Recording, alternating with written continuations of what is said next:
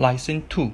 Breakfast or lunch? Why was the writer's aunt surprised? It was sunny. I never get up early on Sundays. I sometimes stay in bed until lunchtime. Last Sunday, I got up very late. I looked out of the window. It was dark outside. What day, I thought. It's raining again. Just then the telephone rang. It was my Aunt Lucy. I've just arrived by train, she said. I'm coming to see you, but I'm still having breakfast, I said. What are you doing? She asked. I'm having breakfast, I repeated. Dear me, she said. Do you always get up so late? It is 1 o'clock. Please send me a card. How many cards did the writer send? Postcards always spoil my holidays. Last summer, I went to Italy. I visited museums and sites in public gardens. A friendly reader taught me a few words of Italian. Then he lent me a book. I read a few lines, but did not understand a word. Every day I thought about postcards. My holidays passed too quickly, but I did not send cards to my friends. On last day, I made a big decision. I got up very early and bought 37 cards. I spent the whole day in my room, but I did not write a single card. An exciting trip.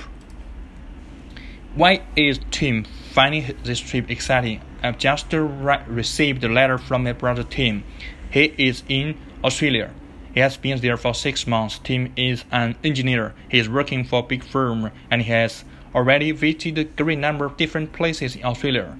He has just bought an Australian car and has gone to Alice Springs, a small town in the centre of Australia. He will soon visit Darwin. From there, he will fly to Perth. My brother has never been abroad before, so he is finding this trip very exciting. No wrong numbers. What does no wrong numbers mean? Mr. James Scott has a garage in Silbury, and now he has just bought another garage in Pinehurst. Pinehurst is only 5 miles from Silbury, but Mr. Scott cannot get a telephone from his new garage, so he has just bought 12 pigeons. Yesterday, a pigeon carried the first message from Pinehurst to Silbury. The bird covered the distance in 3 minutes.